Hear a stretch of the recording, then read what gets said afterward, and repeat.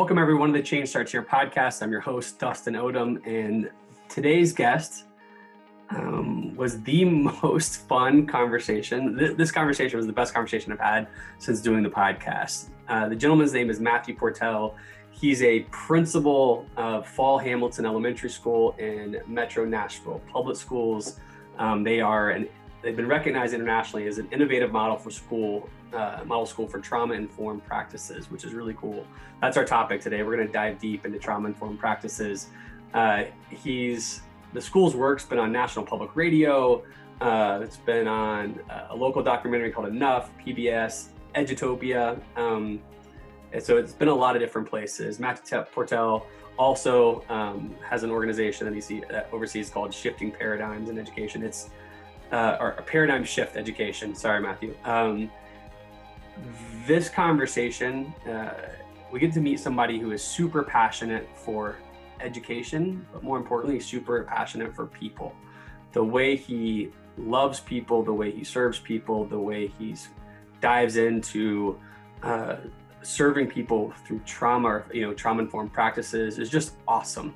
It was such an honor to talk to him. If you've never heard of this man before, sit back and enjoy this man's passion. And then I would say have fun on Google, finding his other videos and other ways to learn about him. He's got his own podcast, which has got to be great because it's him.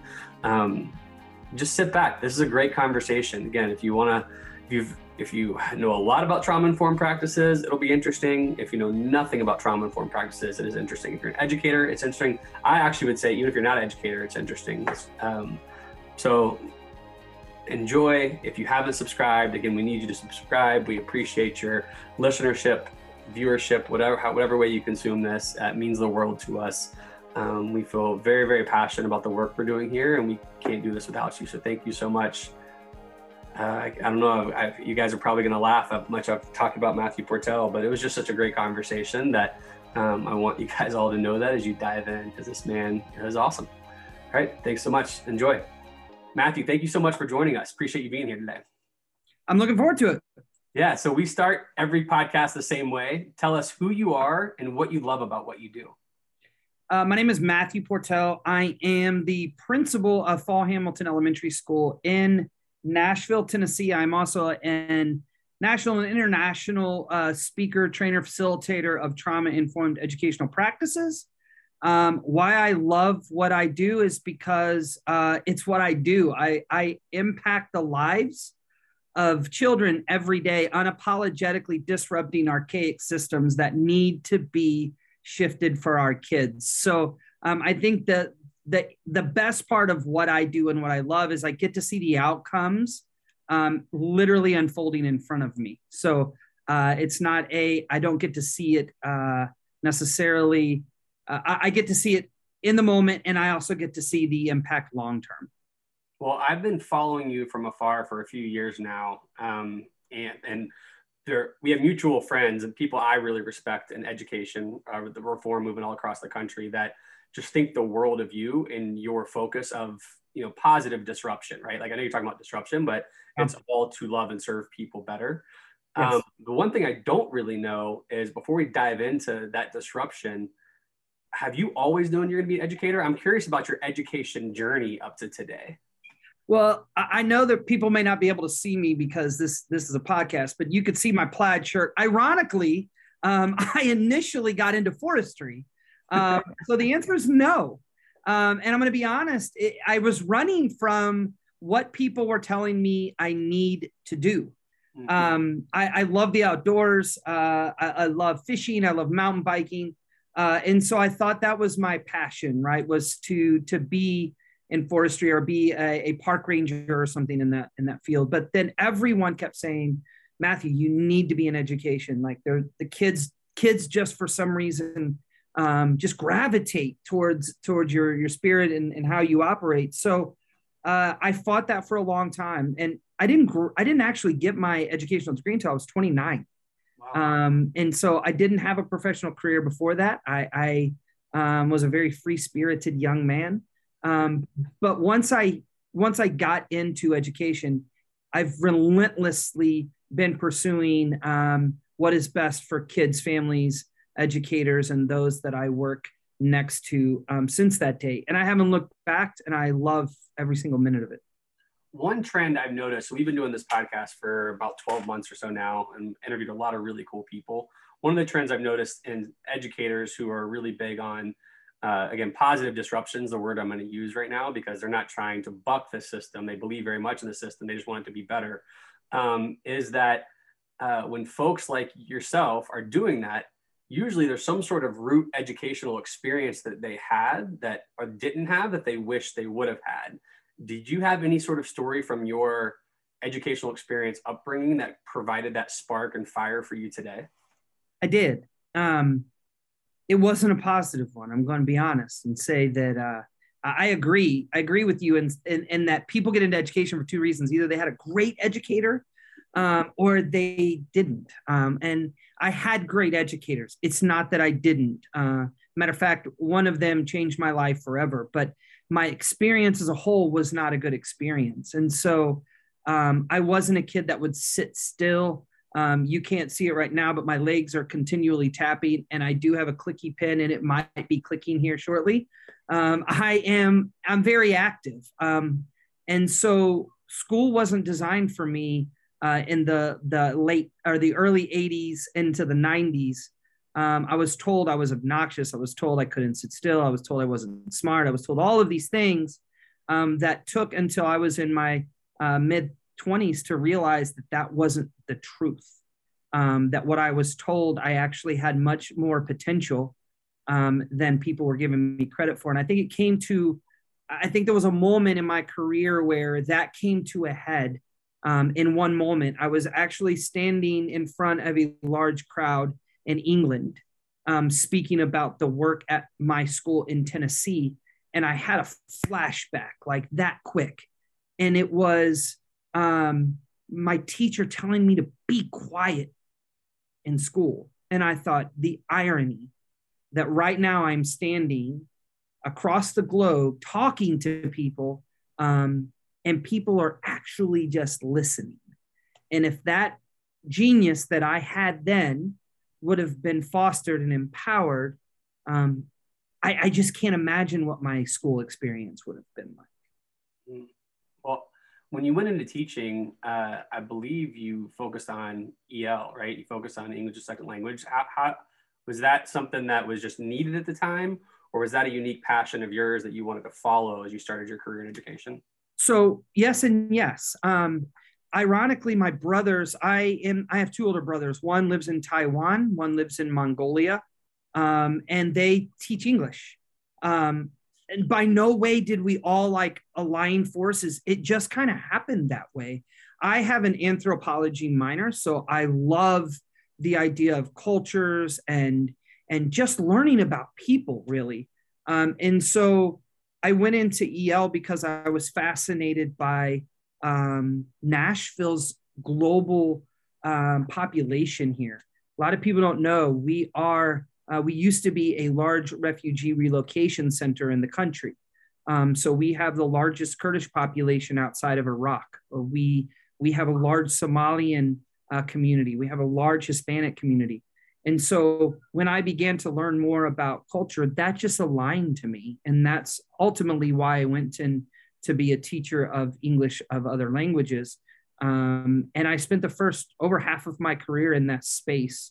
And it taught me a lot. Well, anybody who has spent any time listening to you, spend 2 seconds researching you, or, I mean, even they just started listening to this podcast, they're going to learn quickly your passion is for trauma-informed practices and serving individuals, classrooms, schools, and districts through those practices. Have you always had that passion, or was there an epiphany moment where you just like, this is it, I've got to go do this, and I've got to tell the world about it? Yeah, so yes and no. As a classroom teacher, I didn't even know it. And I want to be honest, some of my students have reconnected back to me through social media. And one student, her name is Jacqueline. I still remember she was little bitty, and she would stand next to me at recess, and she would just like stand next to me and look at me. And I would say, Jacqueline, do you want to go play? No, I don't want to. Jacqueline, she don't, no, I don't want to. I remember very clearly.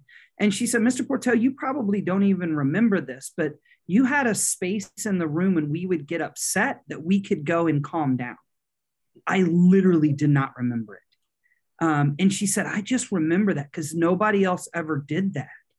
And now my school, we have peace corners in every classroom. Didn't even know I did that as a classroom teacher. I guess it was just something I did. Always big on community, always big on doing things differently.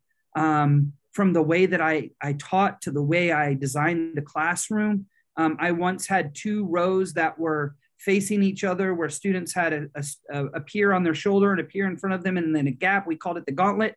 When a kid did something great, the children got to identify it and they got to run through the middle of these desks, giving each other high five. Wasn't brought on by me. It was peer to peer. Those type of things I did because I understood the power of community. Now, the paradigm shift that happened to me when we're talking about trauma-informed practices happened my first year of principal. And I'm going to be very honest and tell you, I was not a trauma-informed principal my first year, the first half. We did not have the practices we have. We contained kids, physically restrained kids that year way too often. I found myself feeling ethically like this wasn't right, but it was what I was trained to do. And I felt like what kids were bringing was, it was bigger than poverty because a lot is thrown into the poverty pot. And it just, something was just resonating like, this isn't right. I got invited by a peer that isn't even in education. He's actually he was in mental health. And he said, you need to attend this lecture. And it was a lecture of a neuroscientist and assistant principal out of DC. And they began to talk about these things called ACEs. And at the time, I had never heard of ACEs. I didn't know what adverse childhood experiences. I didn't know what that was. I didn't realize it was a study from Kaiser Permanente to CDC to look at the impact of adversity and how it correlates to health outcomes. As they began to present this, my paradigm shift happened that fast, literally in moment. I started picturing kids when they started talking about the impact of behavior and I was picturing kids in my school. They then asked me if I wanted to attend a question and answer session with the 2 presenters in a small group. And I broke down. I actually emotionally broke. I cried. I felt remorse. I felt shame. I felt all those pieces because what we were doing to kids is not what we should have been doing for kids. And that's in that moment, in January of, I guess it would be 2015 now, maybe 14, immediately started changing how we did things at Fall Hamilton. I met with a team. We started training in March. Nobody was doing training around adverse childhood experiences. Nobody was doing trauma training in schools. Again, I'm an activator. I'm not going to wait on somebody else to do it. We're going to jump in. I know my staff knows this about me. They do have to keep me in check sometimes because I have really big pie in the sky ideas, but they were on board for the most part. That's where the paradigm shift began to occur. And since then, I would say we haven't looked back, but there's been times we've stepped back and had to step back forward. This work is a journey and it's not a finish line. Nobody has arrived at the most trauma-informed school in the world. It doesn't exist because the nature of what we do changes literally now year to year. So I have so many questions off this. One of them is your epiphany of, man, we were not a trauma-informed school. I was not a trauma-informed leader. My background was in district leadership and teaching. And I wonder, how would I test or know if I could consider myself a trauma-informed? Like, I know there's training and certain things, but like just right now, what are those questions I'd be asking to know if I'm really leaning towards trauma-informed as an educator or not? Yeah. And here's what I say. Trauma-informed is an operating system. It's like iOS. It's like Windows 10. It's how we think. It's not program. Yep. It's not something that we do. It's who we are. And so, for example, how the things that when I talk to people that I understand are the depths of trauma-informed, we've got to move from this idea of what's wrong with kids and move to what's happened to them. right? We have to keep co-regulation, and I'll define what that is in just a minute, as the forefront of all of us as educators and even parents. How I describe co-regulation is putting our oxygen masks on before we try to get our children or our students to put theirs on, which means we remain calm even in the midst of a storm. That right there is one of the hardest things to do. And I'm just going to be honest, as a parent, for sure. As an educator, it's actually easier for me than being a parent. But in the midst of when kids are in crisis and kids are dysregulated, understanding that neuroscience is very clear. There is a piece of neuroscience, it's called mirrored neurons, where we are connected in ways when emotionally charged that can impact those around us. And I'll tell you about a study that was done in 2016 in just a minute. But as we have dysregulated children, it is imperative for us to stay calm. Don't take it personally, and understand how to stand in that space and that pause to support kids through those dysregulations. Kids do not come with dysregulation skills for the most part, right? We have to learn those.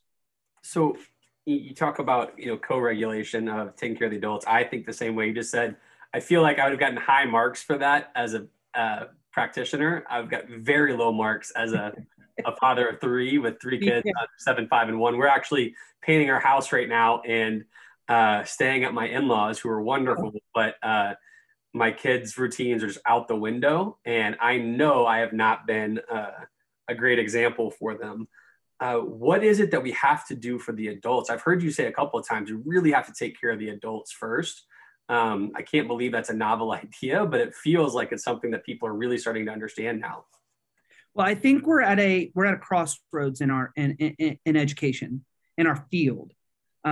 As now conversations of teacher shortages are starting to happen, conversations of workloads are starting to happen. I think before ever in history, teachers are now starting to recognize the load and weight that they carry. I do say that there's been changes that have occurred in our field. One of the greatest in our time was Sandy Hook. At that moment, educators were looked at as frontline workers. Never before in our history has the country looked at educators as frontline workers. We didn't have active shooter drills. We didn't have intruder drills. We didn't have lockout drills. We didn't have lockdown drills. So all of these pressures continue to mount on teachers. So what I think we have to do is humanize education, not just for the children, but for the adults that are also working in the schools. So some of the things we have to do is we have to identify that adults are humans too. What happens to us and what has happened to us, we do not leave it at the door. We don't just somebody broke into my car last night and stole my credit cards. Tomorrow I'm going to show up to school and I'm just going to be fine, right? That's not how it works. So I think having support systems in schools, we have something called tap in and tap out, where if an adult, for whatever reason, is feeling dysregulated, they're feeling out of sorts, they're feeling, let's be honest, that a kid may be just getting on their nerves, and they can feel themselves emotionally becoming escalated. They can go onto our GroupMe channel and say, I just need a minute. Adult's going to come in. It's going to make sure the class stays settled. That adult can leave. Another adult may join and say, do you need me to come hang with you? Are you okay? And we give teachers a minute. Just that simple piece goes a long way. We give quarterly planning days to our teachers so they don't have to try to fit it all in every single week. I mean, these little pieces make a massive difference when we're talking about self-care.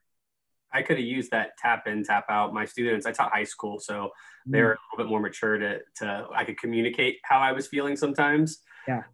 And they would call it, they'd say, Mr. O is going to turn green. Folks, get careful. And I never, I'm just like you very much, I was very passionate. I didn't take offense to anybody's attitudes because I knew we were all bringing our own stuff to school. Yeah. But every once in a while, I'd be ready to go Incredible Hulk moment, and I could have used a tap out versus showing my kids the Incredible Hulk side of me. That would have been awesome. I think one of the I guess I'll let you ask a question. What are the misnomers about trauma-informed care? I have a lot of specific questions about it, but when you're out there talking about it, what are some of the things that people push back on? Kids aren't held accountable. That is the biggest. Sounds like you've never heard that before. Oh, I'm not gonna lie. Like, I'm gonna try to stay calm, because I do become dysregulated around this topic. That for some reason our culture is so grounded in punishment that we feel that that is the answer to teaching kids skills. So I use this all the time. If a child comes into a school and doesn't know how to read, what do? We put them in interventions, and specific interventions. We actually teach them core instructions. We support them. If a child doesn't know how to do math, we do the same thing. But historically and contextually, if a child doesn't know how to behave, what do? Punish. So imagine if a child came in and was behind in reading and we punished them, right? No child has ever been sent home and learned the skill that sent them home in the first place, right? Like, so I think that's it. So let me give you some examples of how we build capacity for kids. We do use a restorative process. So if a kid makes a mistake, we ask them questions. What were you thinking when it happened? What have you thought about since? What are you going to do to fix it? And how are we going to move forward? Kids come up with their own plans to restore. And then in the moments, if a child rips something off of the wall, guess what the child has to do? Put it back. You have to put it back. That's it. If a child runs down the hall, guess what we make them do? They go back and walk the same distance, right? We're reinforcing by teaching kids. We're very fortunate because over the last 6 years, we've developed our school to be in a trauma-informed. We've invested in that. So we have a full-time social worker, full-time counselor, community mental health provider. So we actually, instead of suspending kids, we put them and support them in teaching the skills that they need. So I'm going to give you another example. We had a child that would come in and tell everyone to F off every day. Yep. Right? That was her thing. So punishing her wasn't going to change the fact that she came in and said that every day. So what did we do? We taught her for 2 straight weeks a greeting on what to say when you come in, even if you're mad. And guess what happened after 2 weeks? She quit saying it. And that's one thing about consequences and punishment. It's not about that. It's about building kids' capacity by teaching. Well, do you find, and again, I know we started talking when you're introducing yourself, you're really focused on kind of K-8 disruption, but I have to think about some of the high school educators I worked with, their pushback in this case. Do you find there's a difference of like, when they get to high school, I'll tell you a quick story. One of the things that drove me crazy was at the school I taught at, we had all these 10-day hall sweeps. If you got caught in a hall sweep, the principal, and I love him, would say, 10 days, you're out, 10 days. And the local community parents loved it. And so I would harbor, I probably shouldn't admit that now, but I would harbor kids in my classroom to make sure they didn't get caught in a hall sweep, because I just didn't think it would be great for them to go. I wasn't as smart as you to think through all the research of why that would be bad. I just figured that was not going to help them. But at the high school level, they're about to go into the real world, and their employer may not practice trauma-informed care with them. And so I feel like the pushback I would get from high school is like, our job is to prepare them for the real world. How is this helping them when their employers are not going to do that, or the college they go to is not going to do that, or the trade skill place they're going to is not going to do that? Yeah, I think that's valid. I think there's some validity to that, right? Developmentally, we do have to look at the different tiers. However, if we don't teach the skills, and the tiers prior did not teach the skills to the kids, employability is low.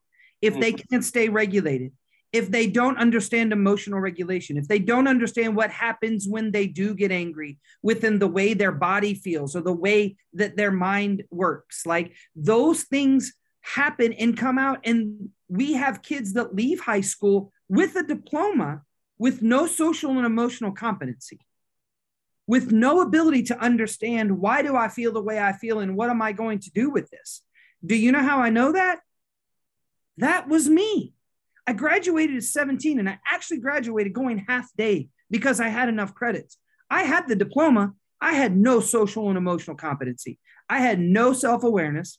I had none of those pieces that back when I was in school, things didn't even exist. We were told, sit down, be quiet, and do what you're told. Yep. See, the world has progressed. The research has progressed. The neuroscience has progressed. Now we understand that there's 5 core competencies, and I know that the leader in me aligns to those perfectly around empowerment. And the 7 habits itself, it's designed for just that. And I know we're not talking about that, but as a practitioner, I utilize those habits. I utilize those 3 personal and those 3 community celebrated habits. So, I mean, I think that we didn't have these things when we were younger. And so when we're preparing the kids for the world we lived in, we don't live in the same world. As a teenager, I wasn't an advocate for others like I see kids now. I personally marched with 10,000 people downtown, organized by 4 15-year-old kids from a local high school. That did not exist in my world. So I think when we say we're preparing them for the real world is not the world we jumped into when we left high school. It's a completely different place. I think I'm hoping the rest of my questions get you fired up. I'm going to keep trying to push on you this way because I really appreciate your passion and your response to this. I heard you say, I don't want to give you the quote because it was so powerful coming from you, but you were talking about punishment and kids with trauma. And it was so powerful of like, in terms of our belief of kids who are going with trauma, we just got to punish them. And that's going to fix them. How do you feel when you hear that? Of like, okay, they got trauma, but we still got to punish them to hold them accountable. How does that make you feel? Accountability it is. You can't punish trauma out of kids. It's not possible. It's impossible. Physiologically, kids are responding to the impact of trauma on them. Physiologically. Oh, and neurologically, right? So there's neurological responses to the impact of trauma. I'm not going to get into the whole polyvagal theory and the impact of the nervous system and trauma, but I will give you an example. If right now I'm sitting in my office at school, if somebody kicked that door in and started screaming, my body would do certain things. My pupils would constrict. My heart would start beating. I would start breathing heavy. Blood would start flowing to my appendages. And what would happen? I would go into fight or flight. I will tell you, I am a fighter. I run to the danger. I do not run away from it. And so that is the body's stress response happening through our nervous system. So here's an example. We have children, and I know you've heard it before, and I know every educator has heard this. They came in on 1,000 or 100 or 1,000,000 or whatever number we use, right? Okay, so what we know is if that child came in and their nervous system is already in that state, then what do we need to do? We need to get the nervous system to calm down. We need to take them through the power of breathing, breath, and movement, right? I know your listeners can't see this. I have a pulse oximeter that sits on my desk. Why? It's like a video game for kids and the power of breath. We sit it on their finger. I turn it on. They watch their heart rate go from 120 to 70. And I'm like, bam, you just rock that out, right? Teaching kids. And so punishing kids when they're coming in on 1,000 is not going to fix the fact that their nervous system is in disarray. Secondly, if we don't understand the impact of trauma, then we're missing the link. And here's what I say. Trauma is not what happens to kids. It's the way in which our bodies, minds, and ourselves respond to it. One thing that can be considered traumatic to one person may not be to another. And I'm going to give you an example. I served as a my family served as a foster family for nearly 2 years. I went through extensive trauma therapy with the oldest of our boys. And we got to the point where the therapist said, we're going to start tackling some big things that have happened. Now, mind you, I don't tell trauma stories because it's not mine to tell. But I can tell you the child had experienced incomprehensible trauma that most humans will never have to experience. And we get to that moment and she said, so what do you want to talk about first? What do you want to tackle first? And he said, when my dog got hit by a car. And I was like, say what? All these things that have happened? But for him, that was one of the most traumatic experiences he had ever had.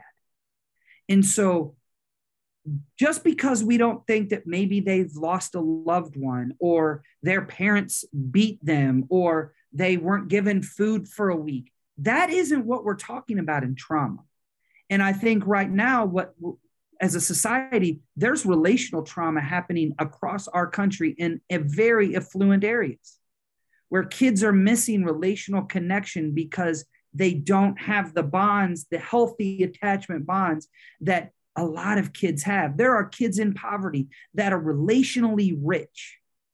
They have a connectedness of family that people in higher incomes do not even know the experience. And so I think we have to be cautious on what we see as trauma for sure. But at the end of the day, punishing kids for their experiences it just doesn't make, it doesn't make sense, honestly. Logically, it doesn't make sense.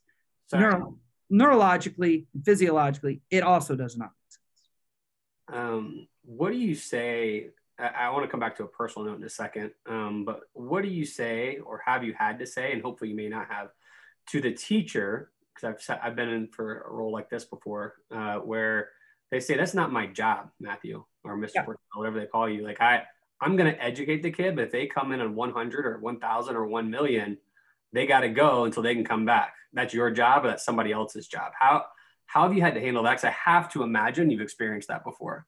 So I think it's interesting because it's not how it's always been, right? So I think we have to build adult capacity just like we do kids. And so it took starting with building our own capacity as adults. I did send children home at the beginning of this journey. I'm very ashamed to say I sent 32 kids home for 56 days, right? Because I was principling the way I thought I should be doing. Yep. And I made it a mission over the next 4 years after that year to eliminate suspensions. And I will tell you, we've eliminated suspensions. We don't send kids home. And now it's a part of our school culture. Teachers don't ask because they know it isn't going to happen. But what we do is we ensure that the kids are getting the depth of the support they need. Now, I will tell you, we do have to do some time away, not from the class, not from the teacher. We make sure it's in a space where there's other kids for the sake of safety sometimes, right. Because trauma is real. It is not, and I know there's an Edutopia video that was done on my school. It's been viewed 7 million times, and it makes it look like unicorns and rainbows. A lot of days it is like that, but there's a lot of days it's not. It's messy work. It's hard work. And I'm going to be brutally honest and say it increases the accountability of the adult. Because as a principal, it is much easier for me to send a child home that is disrupting the school environment. It's easy, but it isn't what's best for the kid. And so I think it's taken time now. Teachers just know. And when we hire, I'm very upfront. I actually send a candidate letter out. These are our core values and beliefs. We don't send children home. And this is how we support you and the child. There was a lot of pushback at the beginning, and I don't fault people for that, but I'm very honest. This is how we are going to approach it. If it doesn't fit your personal mission, if it doesn't fit your paradigm, then this may not be the school that you could thrive in. I mean, we have to have those honest conversations. Well, how were you able early on? I mean, I think district politics are different everywhere, but two questions I have. You come back with this paradigm shift and you say, team, we've got to do this. I got to imagine that, with your energy, I'm sure there's some folks that are like, that sounds great. And other folks are like, with all due respect, Mr. Portell, it is March. I'm going to wait till over the summer or next year to do it. And you're saying, no, we can't. How did you overcome that? And then secondly, to boldly proclaim that policy that seems very inspiring to me, about no suspensions and we take care of it in-house. You've got to have some district backing, I assume, or maybe you don't. Maybe you proved it over time. Tell me that journey second after you talk about your kind of origin, getting people on the bus kind of story. So this is an interesting story, actually. In a process, 50% of the staff left the first year. Um, Was your assistant soup really stoked about your ability to retain staff at that point? no, not then. They weren't too excited, Exactly. but they didn't question it either because I did tell them why. Okay. And I was very transparent. And here's what I say: some great teachers, amazing educators went to different schools, and I helped them get there. It wasn't personal. I would say you are a great teacher, but what we were trying to do didn't fit the outlook of those that were here. Yep. I respect that. I would rather you say, you know what, I don't think so. So I think I may go to a different school. I will help you get there. I respect that. I would much rather do that than you stay and try to sabotage the vision that the majority of the staff has. I respect that better. After that first year, it was a rebuild, right? So we were able to, and I say we because I take a team approach on everything. This isn't me. I wish I could have my team sitting here with me, but I shoo them out of school as soon as it's over so they can get to their own families. But I wish I could have them with me because it wasn't just me. This isn't just Portel's idea.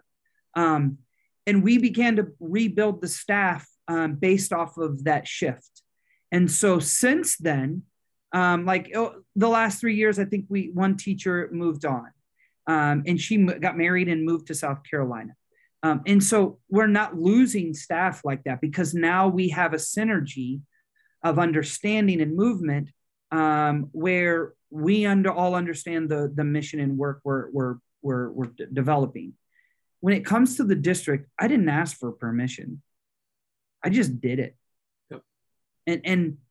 And I think my theory was if we can just show outcomes that are positive for kids, then nobody can tell us we can't.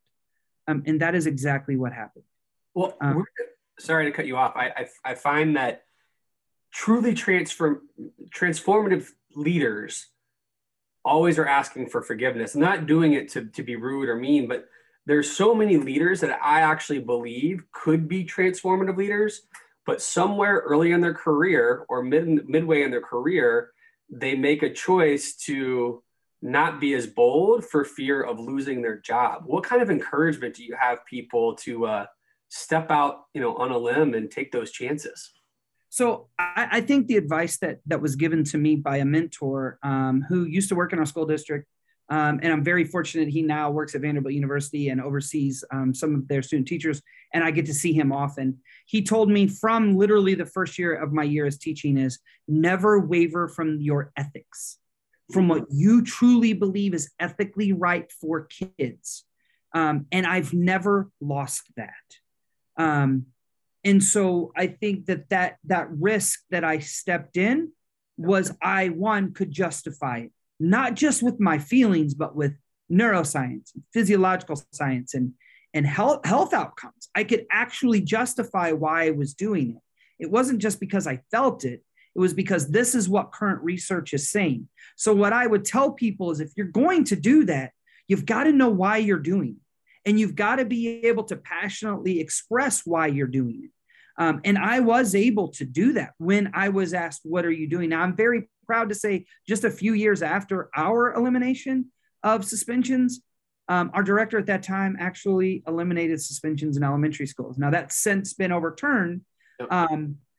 But I think paradigm shifts are hard. And you're talking about a profession that has a minimal change in the structure for hundreds of years. And so shifting a paradigm in education, I think, is one of the most complex organizations and fields to make that shift. Think about medicine, how often things change. I mean, it's nonstop. There's new discoveries, there's new machines, everything is always new. So change is just kind of how it works. But in education, yeah, technology has changed, but no, we still continue with the same structures. And that to me is that's time to do things differently. A guy that, if you don't know, we had on the podcast several months ago, Michael B. Horn is someone that I think you would get along with great. He is someone who's just looking at the world and thinking about disruption and how to do things differently. And so I ask, what's it going to take for us to disrupt education to where that is the norm? I've been around a lot of really cool people recently asking this question, and you just said it in a way that really hit me like a ton of bricks. Of we're doing it in medicine. Education is critically important to the future of society. Why are we not? That's the most important place to have this growth mindset and everything else. Why are we not doing it here? Well, here's what, and I've been doing this talk a lot. We're actually in the midst of a ton of opportunity right now. The law of change shows that disruption happens either man-made or naturally when something shakes everything. And I don't know if you've heard of this thing. It's called COVID. I don't know if you've heard of it yet. It's something that came out a couple of years ago, but it has disrupted all systems. And so there is this natural shift in the equilibrium of education. I don't know if you remember when we had to go virtual, if you went virtual.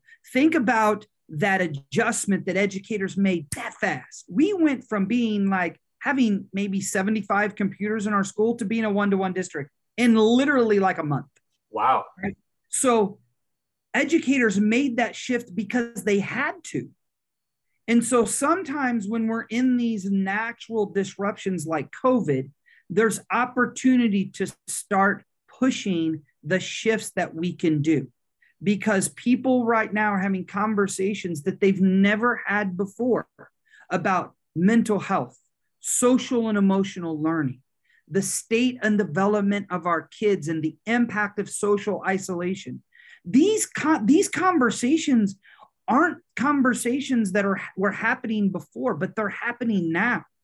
And so in the old mantra, strike while the iron is hot, it's hot right now. It's time to start thinking about what adjustments can we make, not for us as educators, but for the kids that we serve every single day.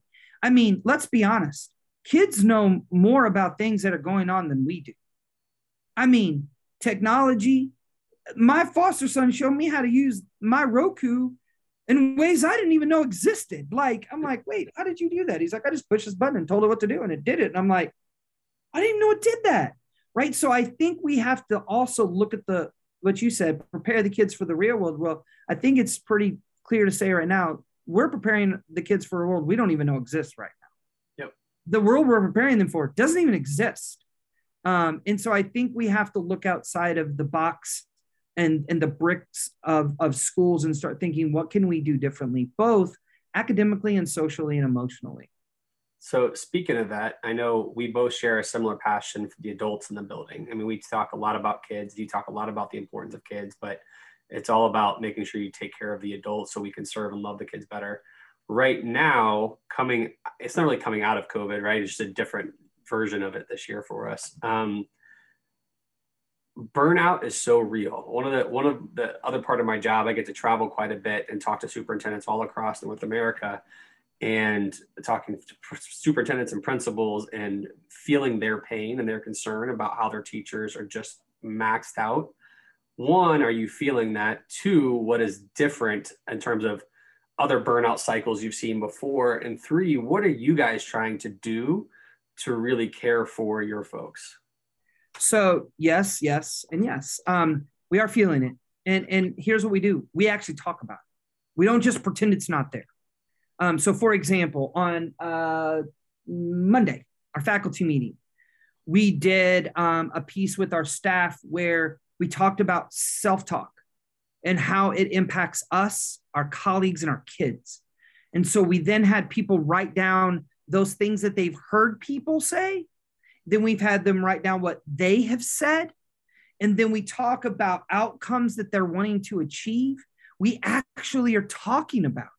Because if all we do is sit around and talk about how horrible everything is, then we're all going to be everything is horrible. And it's hard and it's tough and it's real.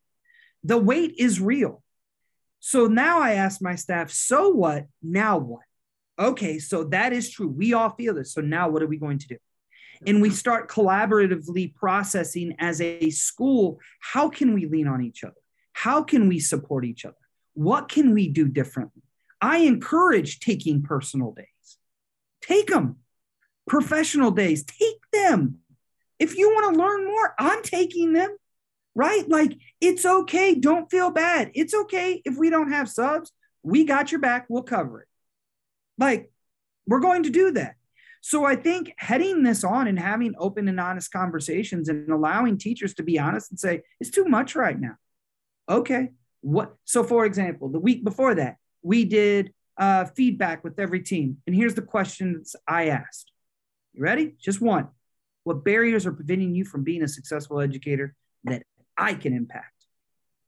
So they say, I need this, done, ordered it that day. I need this, okay, planning day. You can do it next Monday. What else? We started eliminating any barriers that we have the circle of control. Because at the end of the day, we can look at those impacts that we have zero control over and where there's nothing we can do about. We don't look at that. We look at what is in our circle of control. How can we impact those areas that we have control of? And that's where we focus our energy. I do want to say in front of me right here is my culture survey that I had, we do every year. You know, they do it in October, which is the greatest time of year to ask teachers how they're feeling. Yep. It's just that we do it then in February. I'll say October and February. If we're going to say February, those are the best. I love that they do them there because we get the best responses. And I'm going to be honest, and I'm going to show you this. This breaking news, I guess you've had it for probably a few weeks. No, we actually just got it. And I haven't even shared this with staff. So if they're going to listen to this, they're going to get a heads up. Do you see all those green pluses? I do. You see that? I'm going to be honest. Like when I got the email, I was like dabbing my head with a little paper towel. Like I'm buttoning my top button. I took some deep breaths, like I cracked my neck because I'm like, it's going to be bad. It's not bad. The teachers are feeling that there's inclusive pedagogy. They feel that professional learning has increased. They feel that the safety and discipline of our kids has increased. They feel that the school climate has increased. They feel that the school leadership has increased. All of it was green up. All of it, green positive increases. I was shocked. You just said something I'm intrigued by. So I, in the last week or so, I'm gonna try not to identify anybody by giving too much information. There's been a couple of districts that have implemented a policy, like let's say they had a professional development day coming up. Instead of doing professional development, they just gave that time back to educators. It seemed to me like given the survey results, like that would not feel necessarily like a win for your staff. It still feels like they're like in the midst of all of this, they may want to lean into some professional development. How do you feel about like, let's just cancel PD and like give folks days versus doing some sort of professional development? So I'm going to cross my fingers and hope nobody from my school district is listening. I don't want to get in trouble. There is times and place for both of those. Right. December 17th is not a time for professional development. Right? And so December 17th is an in-person day before the break. So I got to give a little to get a little. So I said, if we get 100% on this survey, it's a virtual work day. Yeah. Those are important days. Yep. Virtual work day and whatever that means to you. I think that sometimes those power of that pause and giving people just space is great. But I will tell you, when we come back on the 4th, 5th, and 6th, we're realigning. It's time to do it's messy work. We're going to realign. We're having a whole day around what does restorative processes look like on a tier 1 level. So what does that look like as a classroom community? Then the next day we're talking about what is de-escalation and how does it work and what do we do, right? You're like, wait, that's like 101. Yep, we have to continually go back and check ourselves every year on these processes. So in January 4th and 5th and 6th, teachers are going to be ready to do that. December 17th? No way. No way. And so I do think you have to use the time that you have with your staff to do 2 things. Build the community and connect them to each other. We don't do that enough in schools. We have a LU, which is an indoor playground. Half of the day on the 5th is going to be the Fall Hamilton Olympics. And it's all going to be done on our indoor playground. There's nothing better than a competition and trash talk. So we're going to be doing that. But on the 4th and the 5th, on the day and a half, we're going to be doing work. But I'm going to be honest, we we like to have fun too. So one of my favorite things to do is Pranksgiving, which is the day before Thanksgiving break. Teachers opt in. We put like we put a sign on the door. I'm fair game. Everybody is fair game if you're in it. And we have an absolute and utter blast. Last year, we started Tracksuit Tuesdays. We got tracksuits, custom tracksuits made for all the teachers that wanted to. On mine, it says coach. On my assistant principal, it says assistant to the coach. If you watch The Office, you know what that means. And everybody else got their last names. And we wore tracksuits on Tuesday. The funny thing was, when they told me I won principal of the year last year, I was in the track suit. It was a Tuesday. So I hope the district showed up, but they're like PR folks and took took pictures and everything. It wasn't that one. The second one, I was actually wearing a sweatshirt. Oh, from one of my students who is a designer. I actually have one of his shirts on today. It's called Cool Kids. Cool Kids. I like it. Yeah, it's the Cool Kids line, and they made a specific one for us. But I think we have to have fun too when we're doing what we're doing. We've lost the fun in our field. It's okay to laugh together because you're going to cry. There's days we cry together, but we got to bring that fun. And sometimes that's those PD days of let's just enjoy being around each other. So we end the podcast right now. We're trying to just dive into what makes people tick. And so we've been asking a series of questions to just understand more about what makes you tick. I can't imagine there's anyone listening right now that's not thinking, I want to bring that type of swag that Max Portell has to my team and that type of passion to my community. What disciplines do you use on a daily basis or a weekly basis or a monthly basis, or do you just have in your life that help you be the best version of yourself that you can be? One of them is I have my own podcast, and I selfishly do that because it drives my motivation to learn from other people. And so I do that every week, 1 hour on a Thursday. Matter of fact, I'll be on in like an hour and a half. 2 hours actually. That's one thing I do, honestly. And I continue to dig into this work. The more I read, the more I learn, the more I can become more passionate around why we have to do this. I take my family time very, very, very, very seriously. When I get home, I put my work phone upside down in the kitchen and I put it on the charger. And I tend to close my computer. I definitely value my family and my family time. And then lastly, I'm very fortunate. I have a very little place that doesn't, in rural Tennessee, we don't have internet. We don't have, our cell phones don't work, and we have no television. And I go there monthly. And even over October, my gift that my wife and my family gives me every year is I get to go there for about 3 days for fall break by myself. And I do, during that time, I literally just do a lot of reading, self-reflections, hiking, fishing. And I do those things because that's what continues to bring my sharpening saw. It's what makes me sharper. And then lastly is I connect to my colleagues that get it. I have a colleague, his name is Dr. Ricky Gibbs. He's in Washington, D.C. right now, keynoting. He's a principal here in Nashville. He's keynoting an equity conference. And his statement is iron sharpens iron. And so if I'm in that space that I need somebody, I call him. I have another colleague, James Urquhart. I call him. I have another colleague, Justin Uppinghouse. I call him because sometimes you just got to complain. And I'll say, man, I just got to get it off. I don't need a solution. I just need to get it out. And that helps, voicing it, right? I do use an app on an occasion where it's an app of journaling. And I just journal my thoughts very quickly. You can do actually daily. It gives you like this whole outcome, like you've done it for 12 days in a row, and it gives these little celebrations. I'm going to be honest, my wife doesn't even know I do that. I do it in the car sometimes before I even walk into the school. That helps just to connect. Because this work is heavy. It's heavy work. Human work is heavy work. It's hard.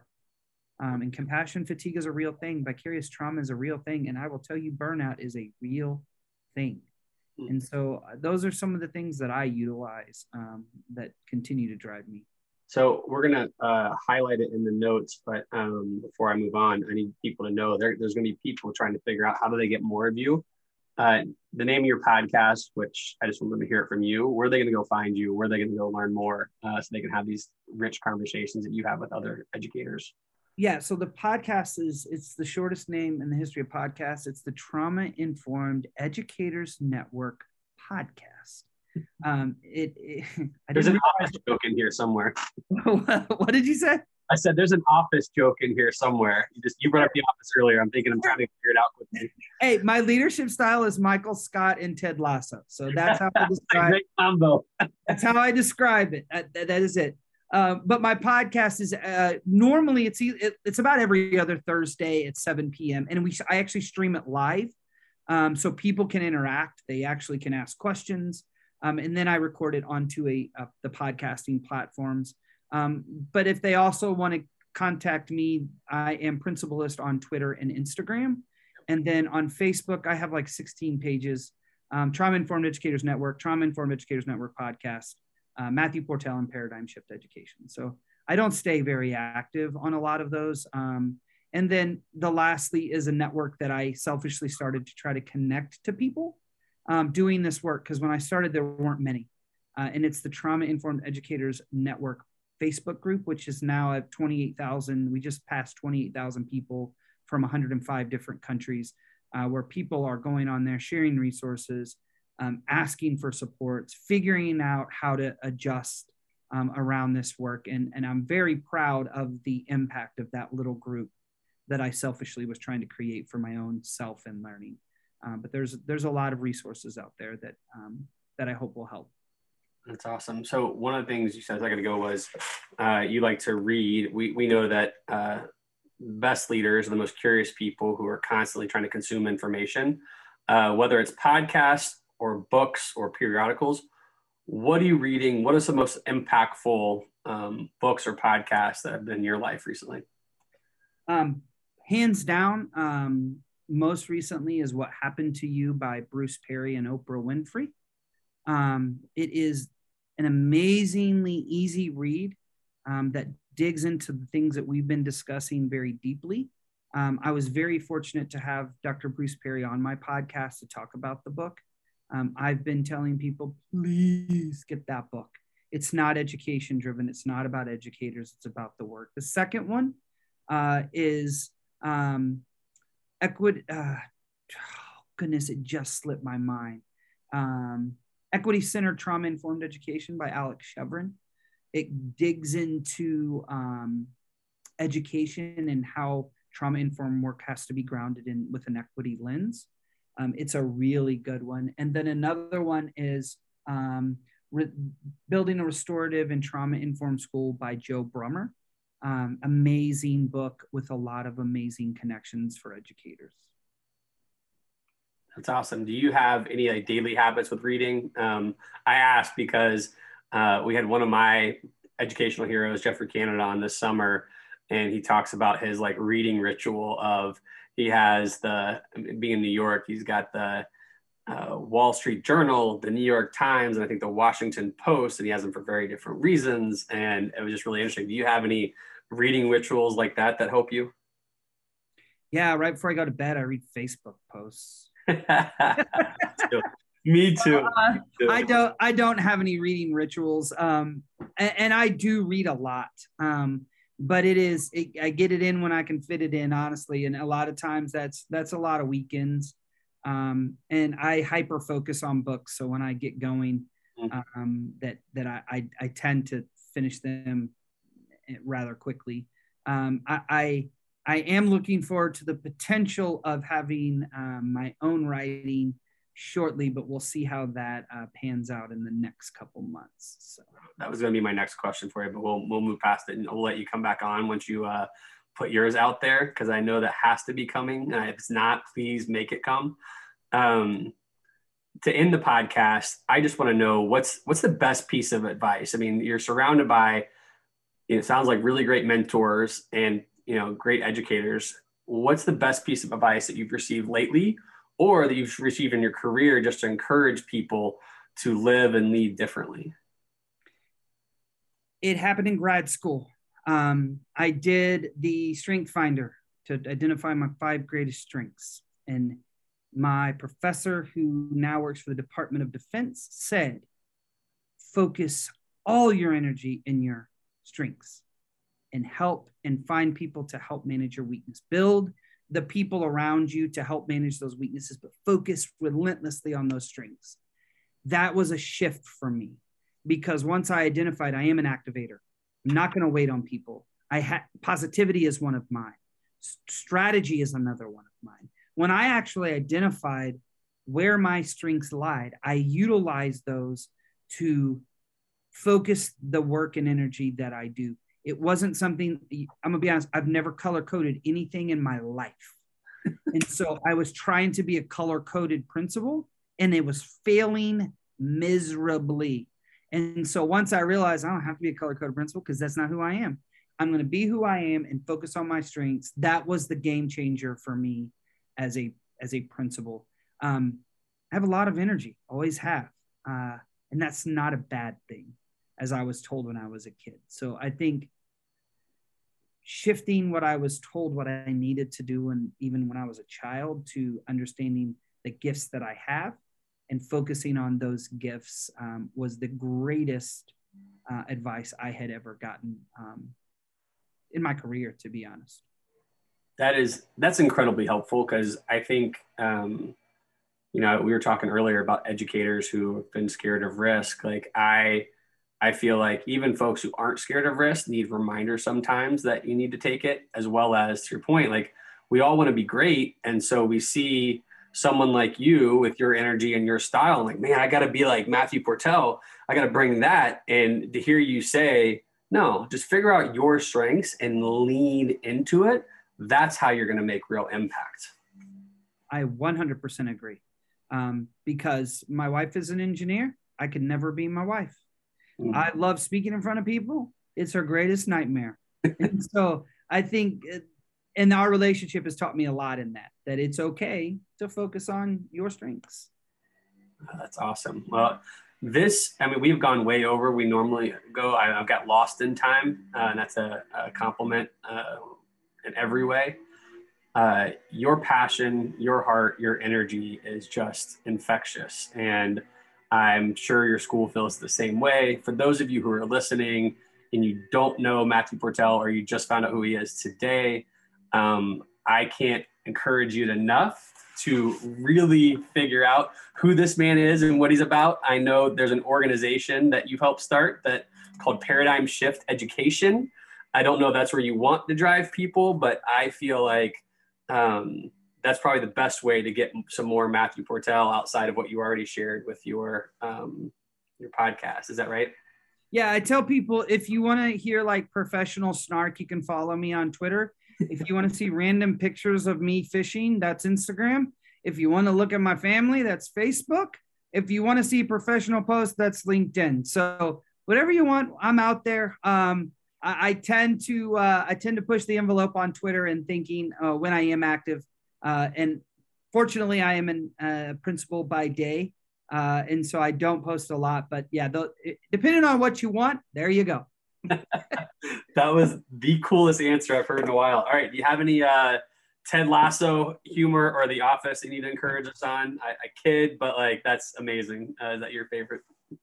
Yes. We have a norm, thanks to Ted Lasso, in our core team meetings. Never bring an umbrella to a brainstorm. That, once we heard it, became a norm. We're just in here flushing out ideas. Do not poo-poo on the parade. We are simply just coming up with ideas. And so I would say that don't bring an umbrella to a brainstorm. That's awesome. This has been so encouraging, professionally, but also for me personally. Thank you for bringing your head and heart. For those of you who are not being able to watch, you're in your office right now, so you've not left school. I can only imagine what could be happening prior to, or what might be happening after. And so the fact that you've been fully focused on this is such a blessing and an honor. Thank you so much. And as soon as you write your book and get it out, I hope you'll consider coming back and us geeking out on the topic together. Absolutely. I appreciate the opportunity, and thanks for the conversation. I feel like that's exactly what it was. And I appreciate everything that you do. Oh man, this has been a blessing. I cannot wait to get you back. So get writing that book and go serve. I know that you've got other professional duties right now. Go do that and then get home and love your family well, because that's clearly very important to you. Matthew, thank you so much for making time for us. All right. Thank you. Appreciate it. Please support us by subscribing to our YouTube channel, podcast on Apple or Spotify, and help us celebrate the beautiful, messy work of shaping human potential.